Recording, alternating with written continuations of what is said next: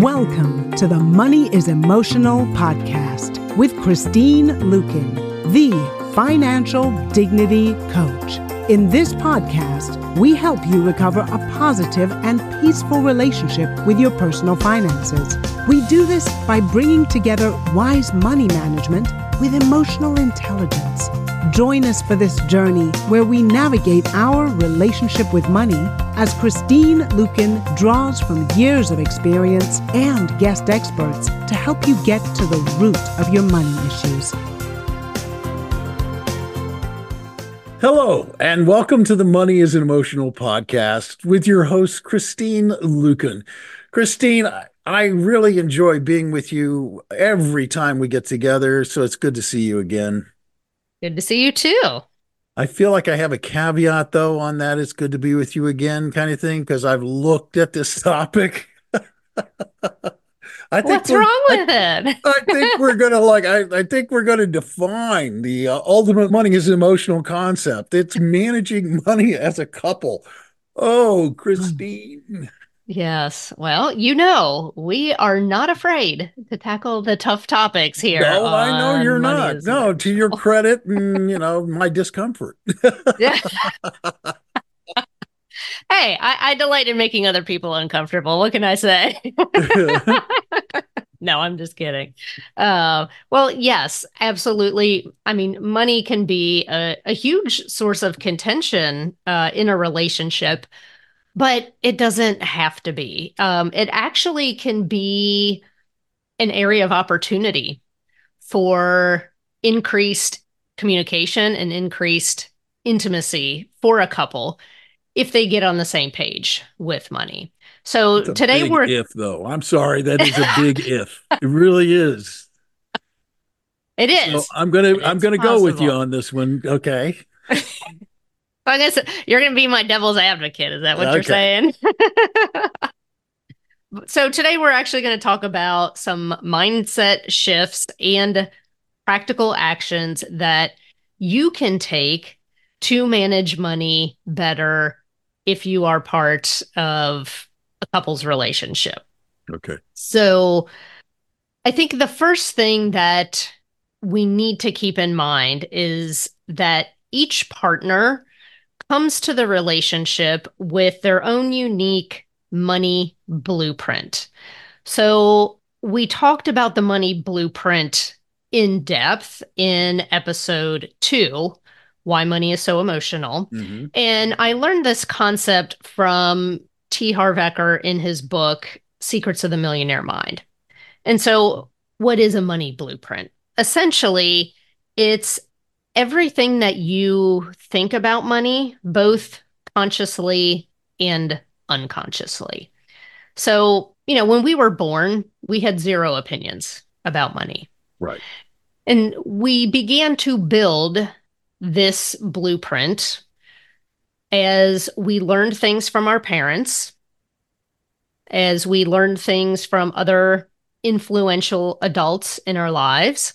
So, the things that our parents said about money, and more importantly, the behaviors that we witnessed of our parents, right? Because that's where we learn a lot of our early behaviors. Yeah. But it also includes all of our own emotional money encounters throughout the years, right? Because, when my husband and I got married, I had 30 years of emotional money baggage down in my blueprint, right? Right. And he had 33 years of his own experiences and thoughts with money.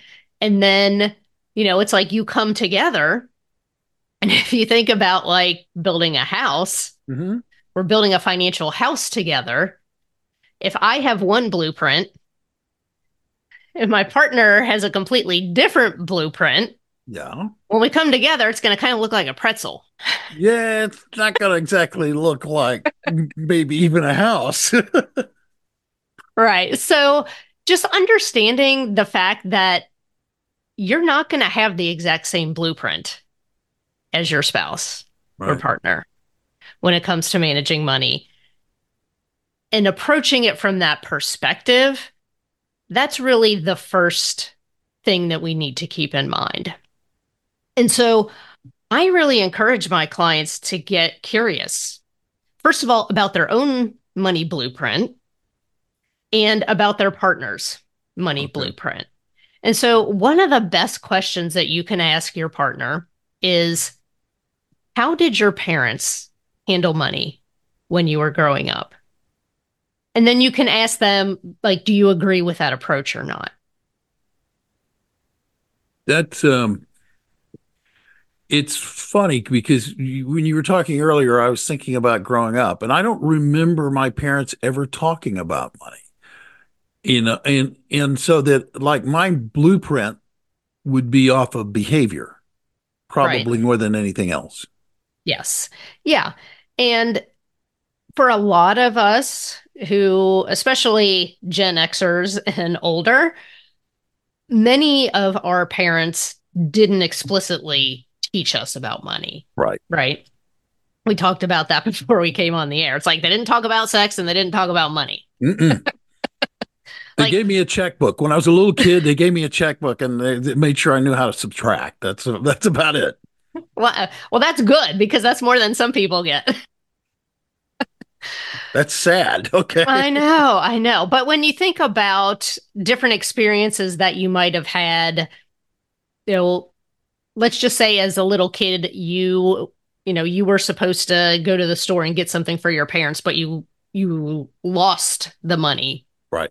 on the way to the store, and then Okay. you got yelled at, right? And then all of a sudden you have this emotional experience around money. Or, I had one client whose older stepbrother stole money out of her piggy bank as a Ooh. little kid, right? Like her parents figured it out and, the money was given back to her, Right. but she never put money back in that piggy bank again because she felt like it wasn't safe to save that money. And so she spent it. And that like set up this pattern for her where when I had asked her to go and open a savings account, she literally had like a panic attack and couldn't go do it. Wow. And we finally uncovered because I asked her, I said, was there ever a time when it wasn't safe for you to save money? And then she was like, oh. And then she's like, well, that can't be it because I was 5 years old and that was only $10. And I'm like, $10 to a 5-year-old is like $1 million, right? And so just like uncovering that blueprint and starting to examine, what were some of the things that happened to you around money as a kid that left some kind of impression, either positive or negative, right? Because that's actually what creates those strong memories is the strong emotions. So if you had a strong emotional experience around money, either good or bad, then that's really going to become anchored in. So I find that it's really interesting because some people will do exactly like their parents did, and some people will do exactly the opposite. Right? So they'll be like, oh, this is the way money works, or they'll say, I hate the way you do this. I'm going to do the exact opposite and be the rebel. So it's interesting to have those sorts of conversations, and you can have these conversations early on in your relationship. You don't have to be engaged or be married to have that sort of discussion because it's, you're not actually asking them, hey, what's exactly going on with your money right now? Yeah. But it is kind of interesting to say, well, how did your parents handle money? Especially if you start with sharing a story that left an impression for you in childhood. But the next point I want to make is if you are married or in a committed relationship, you need to get financially naked with each other. Because most people have zero problem getting physically naked with their significant other. But I think the study that I read recently, I want to say it was between 30 to 40% of people had some sort of financial secret that they were keeping from their partner. That probably is low, I would guess. I mean, not even being funny, it's probably low. Yeah. Right. So, So how if do you you're, do that? I mean, look, I'm not going to be cute. That's that this does cut to the heart of money is emotional. So yeah. how do you do that? I mean, it's like I understand what you're saying. I get the wisdom of what you're saying, but how does somebody Hmm. do that? Yeah. Well, I mean, here's the thing. You are basically in a business partnership with your spouse. If you're legally married, Yeah. the two of you are considered one financially. Like if you get divorced, unless you've got some sort of prenuptial agreement, it's basically like you and your spouse are running the business of your household and you're partners. And we couldn't imagine running a business with a partner and lying to them about the financials, right? Right. Like that's grounds for dissolving the business and the Exactly. partnership. Yeah. So we need to think of it in that way is, what I do affects you and vice versa. Now we're going to talk in a little bit about the logistics of, you know, can you have some separate money, etc. But separate money doesn't mean secret money. Hmm.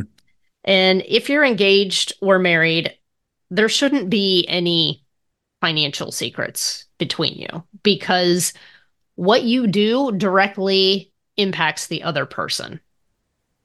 You Oh, know, I understand that. Yeah. so it's really about getting to the heart of why you feel you need to keep some sort of secret. It's typically a trust issue. So, and there's two type of secrets that people have a tendency to keep. One of them is I don't want to tell you something bad that I have done Mm, because I don't want to feel ashamed or judged by you. right. So I'm going to hide this mess from you and hope you don't find it, or hope I can hurry up and clean it up before you find it. Yeah. Okay. So that's one of the things that can happen. The other one that can happen is I am hiding money from you because I'm afraid you're going to do something bad with it. Mm, Right? Like I'm going to hide savings from you because if you know this money is here, you're going to spend it. I just won the lottery. I put the $3 million in the secret account so that we'll be fine, and you can't spend all of it. Right. Now, it's usually never that extreme, right? It's Oh, I usually know. like I got a couple grand squirreled away over here in case of emergencies, but I'm not going to tell you about it because I don't want you to spend it. Yeah. And that's because I don't trust you to do the right thing.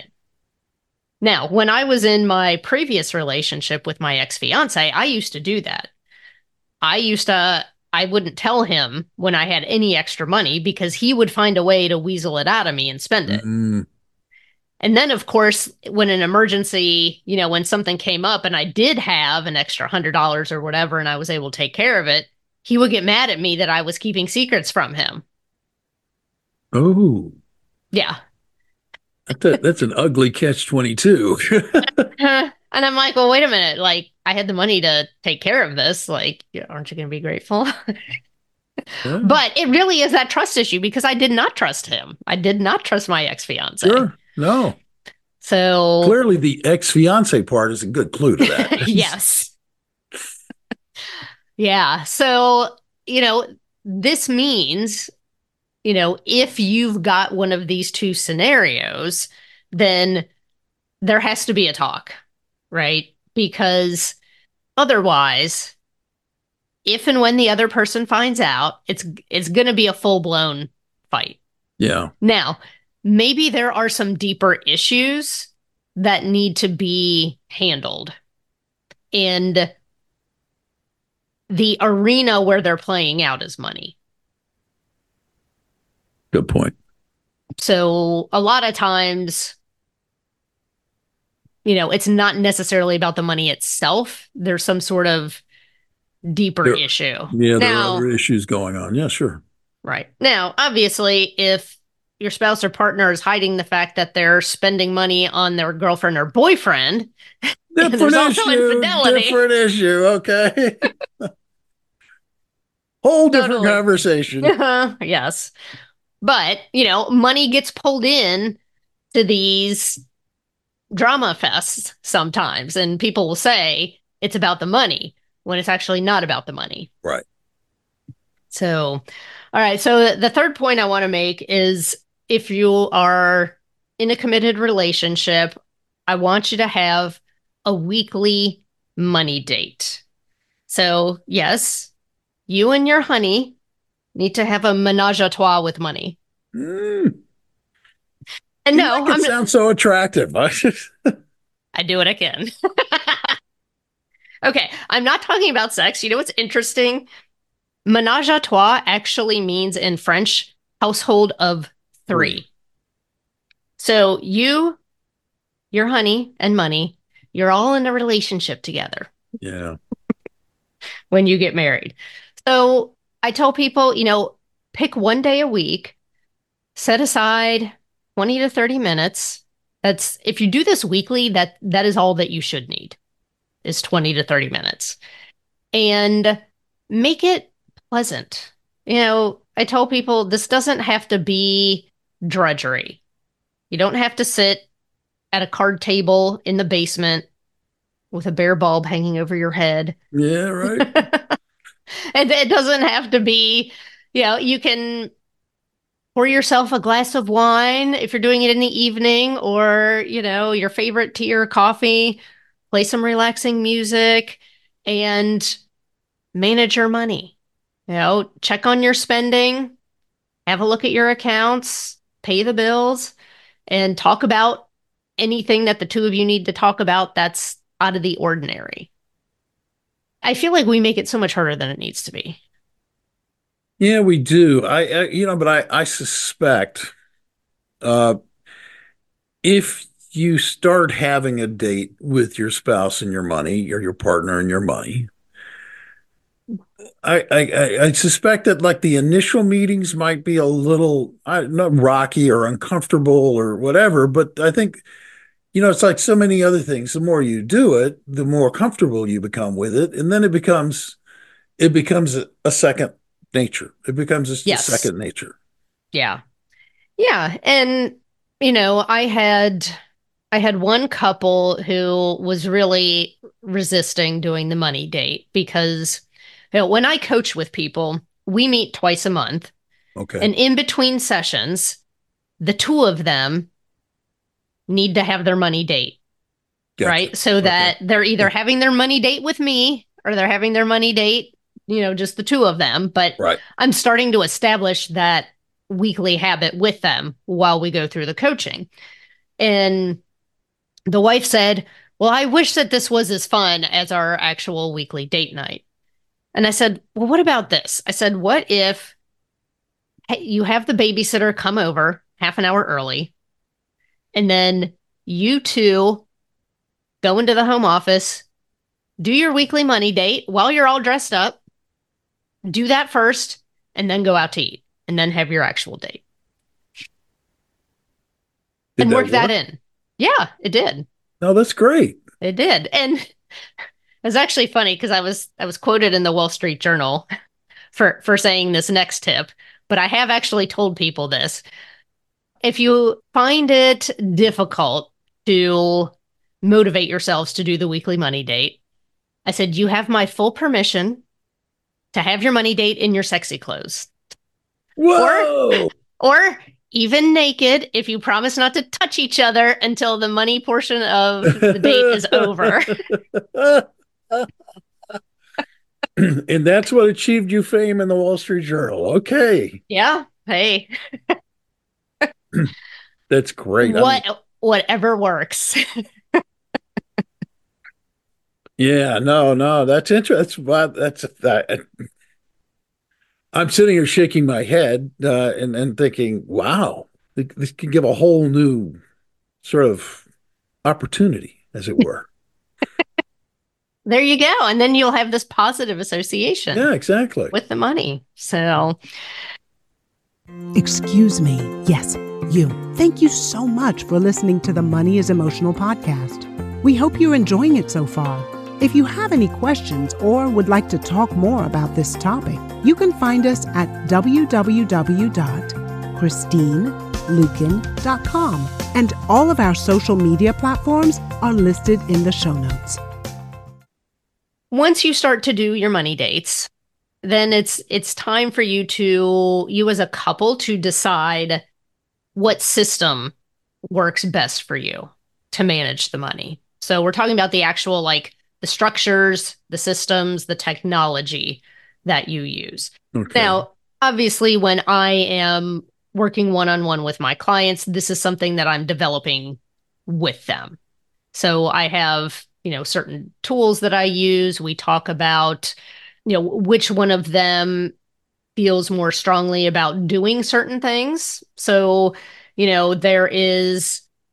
there's a couple pieces to this, and there's no one size fits all, but there's the discussion of the accounts. Are we going to have all joint accounts? Are we going to have separate accounts? Or are we going to have a hybrid? So back in my parents' day, like, it was unheard of for separate accounts if you were married, right? Right. Everything was joint. I think with Gen X, there's more of a hybrid approach. And I'm finding, like, with millennials and younger, a lot of them have separate accounts.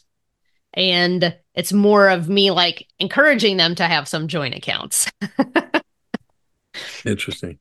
Right. So you've got this logistical piece of it. And it's like, okay, well, if we're having separate accounts, how do we create a system that's equitable for us to be able to pay the bills and handle the finances so that we're not constantly arguing over things? Right. I find that a lot of my clients really like the hybrid approach where, the vast majority of the money goes into a joint account where all the bills are paid.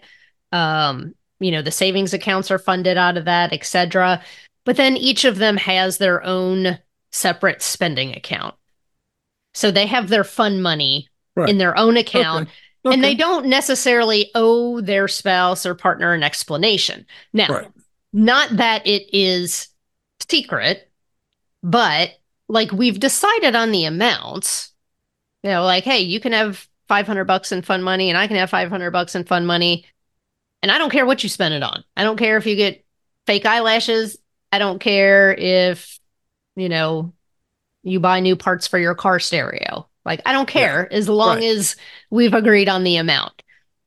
That works super well for my husband and I, because by the time we got married, we were already well established financially.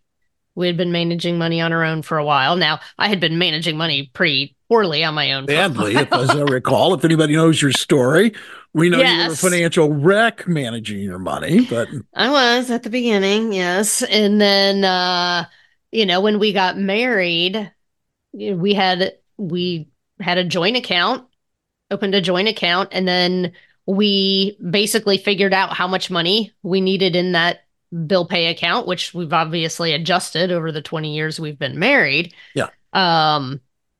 But what's ever, quote unquote, left over for fun stuff, I don't care what he spends it on. And he doesn't care what I spend mine on. Yeah. And it takes a lot of the fight out of it. For sure. Takes a lot of the tension out as well, I would imagine, because it's like everybody's got a defined amount of money. It's like, go do whatever you want to do with it. Fine. Yeah. And the other thing too is, like, the division of labor when it comes to the finances. So who is going to be in charge of what? Because it's not healthy for one person to have all the responsibility and or all of the control. Yeah. That I coach a lot of women who are coming out of divorce situations, and I've seen a lot of financial abuse happen in relationships like that, where, typically it's the husband is handling and controlling all the money, and she has no idea what's going on, and she doesn't have any power there. That's not healthy. But I've also seen situations where one spouse or partner, they don't want to handle any of the money and they put all of the responsibility on the other person. And it's not really fair to the person that has to do everything. Yeah. Right? They may not necessarily want to do everything because they almost feel like their spouse is like another child financially rather than their partner, right? Yeah. So even if one person is quote unquote in charge of the bills or the investments, etc., the other person should be informed enough to be able to pick up that task if something happens, right? Because God forbid, your partner gets sick or, is in a horrible car accident or whatever, you shouldn't be clueless about what piece they're handling in the finances. Gotcha. Yeah. Right. So as you can imagine, because I'm the money person, I do a lot of the day-to-day stuff. Sure. However, my husband can log in. He can see everything that's going on. We have discussions more than weekly. We just talk about things as they come up, pretty much. And I was very insistent that he be involved with the financial planner and meetings with other important financial advisors in our circle. So, because if something happens to me, I want him to be comfortable talking to our financial advisor. Of course. Yeah, that's important that he knows what's going on, even if, that's not the part that excites him. Yeah. So that part is really important. And then, of course, what are you going to use to manage all this? Are you going to use a personal finance app? That's something that I highly recommend because both of you can see what's going on in real time. I hesitate to say which one I'm using now because the one I mentioned several episodes ago has gone away. So if you want to reach out to me on social media, I'll let you know what it is. I'll let you know what I'm using right now. There you go. I mean, use it to your advantage. Find one that works for you. Find one that you're comfortable with, and okay. Yeah. So, and then don't be afraid to experiment and tweak your system as needed. You might do something in a certain way for a certain amount of time, and maybe it works good for a while, and something changes in your situation. Now, you might be in a situation where your spouse retires and they have more time, and you're like, would you please handle the bills for me? Like, that would be a huge help for me. That would be awesome. Yeah. Yeah. So, once you set up your system, it doesn't mean it's in stone and you never change it. Of course. So the final point I want to bring up is to remember that different doesn't mean wrong. Just because your spouse or partner wants to do something differently does not mean that it's wrong. I am also talking to myself here. Your way works good for you because it works for your personality and your preferences. Doesn't necessarily mean that it's going to fit your partner. So be willing to compromise and know what is worth fighting over and what's not. Pick your fights. Yes. Pick your fights. And and it sounds really stupid when people say it, but what's really there is not everything is worth fighting over. Not everything is not everything is worth the fight. Yeah. Yeah. And you're right. It's hard. It's hard. It's hard in any relationship. Right. To understand that somebody doing something differently or somebody feeling differently about something doesn't make them right or wrong or you right or wrong. It's sometimes difficult to remember that. Right. Well, and I think each of us have different needs for security. Yeah. And needs for freedom and pleasure. So, my husband has much higher security needs than I do. he wants to save more money. And, I'm like, I would be okay with our savings being here. And he's like, I'm not. And I'm like, okay, that is fine. He wants some of our savings to be in precious metals, where I'm like, that's fine. Would not be my first choice. Wouldn't be my first choice, but yeah. Okay. I've grown to love and accept it. And it's like, okay, that's just a different container for our money. And there's nothing wrong with that. So just understanding that, there's a reason why your partner feels that way about certain things. But in saying that, Christine, when you say, remember that there's a reason why your partner feels that way, you're giving license to the other side of that thought, which is that your partner can remember that it's okay that you are who you are and how you behave. Yeah. Right? Yeah, exactly. So I wish I had come up with this saying myself, and I would love to give credit to who said it first, but I don't remember. Either way, I'm going to say it. Blessed are the flexible, for they shall not be bent out of shape. Amen. Amen. Amen. And we will end with that. So, and that concludes today's sermon.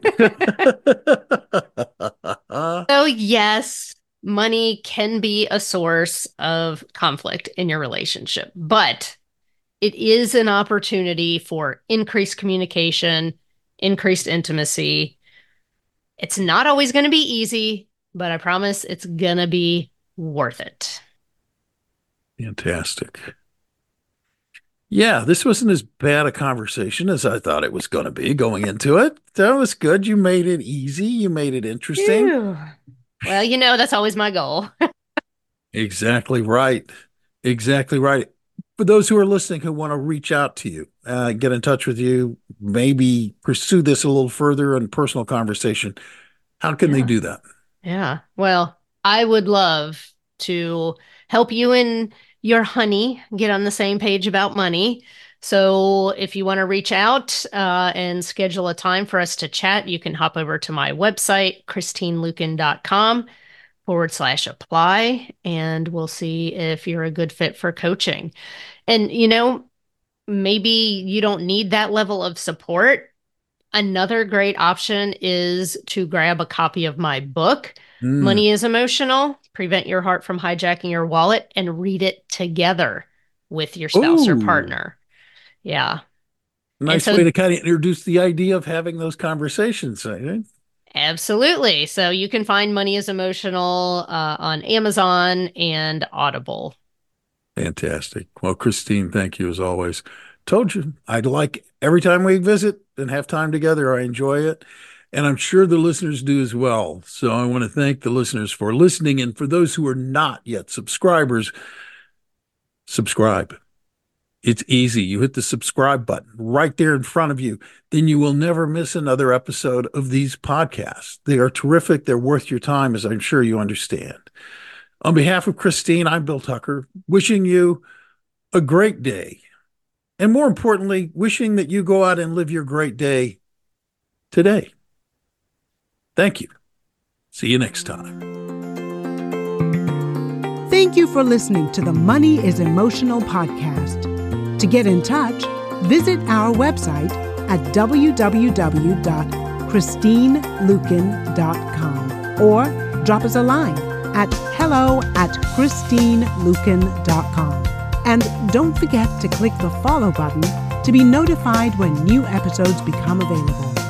The information covered and posted represents the views and opinions of the guest and does not necessarily represent the views or opinions of Christine Luken. The content has been made available for informational and educational purposes only.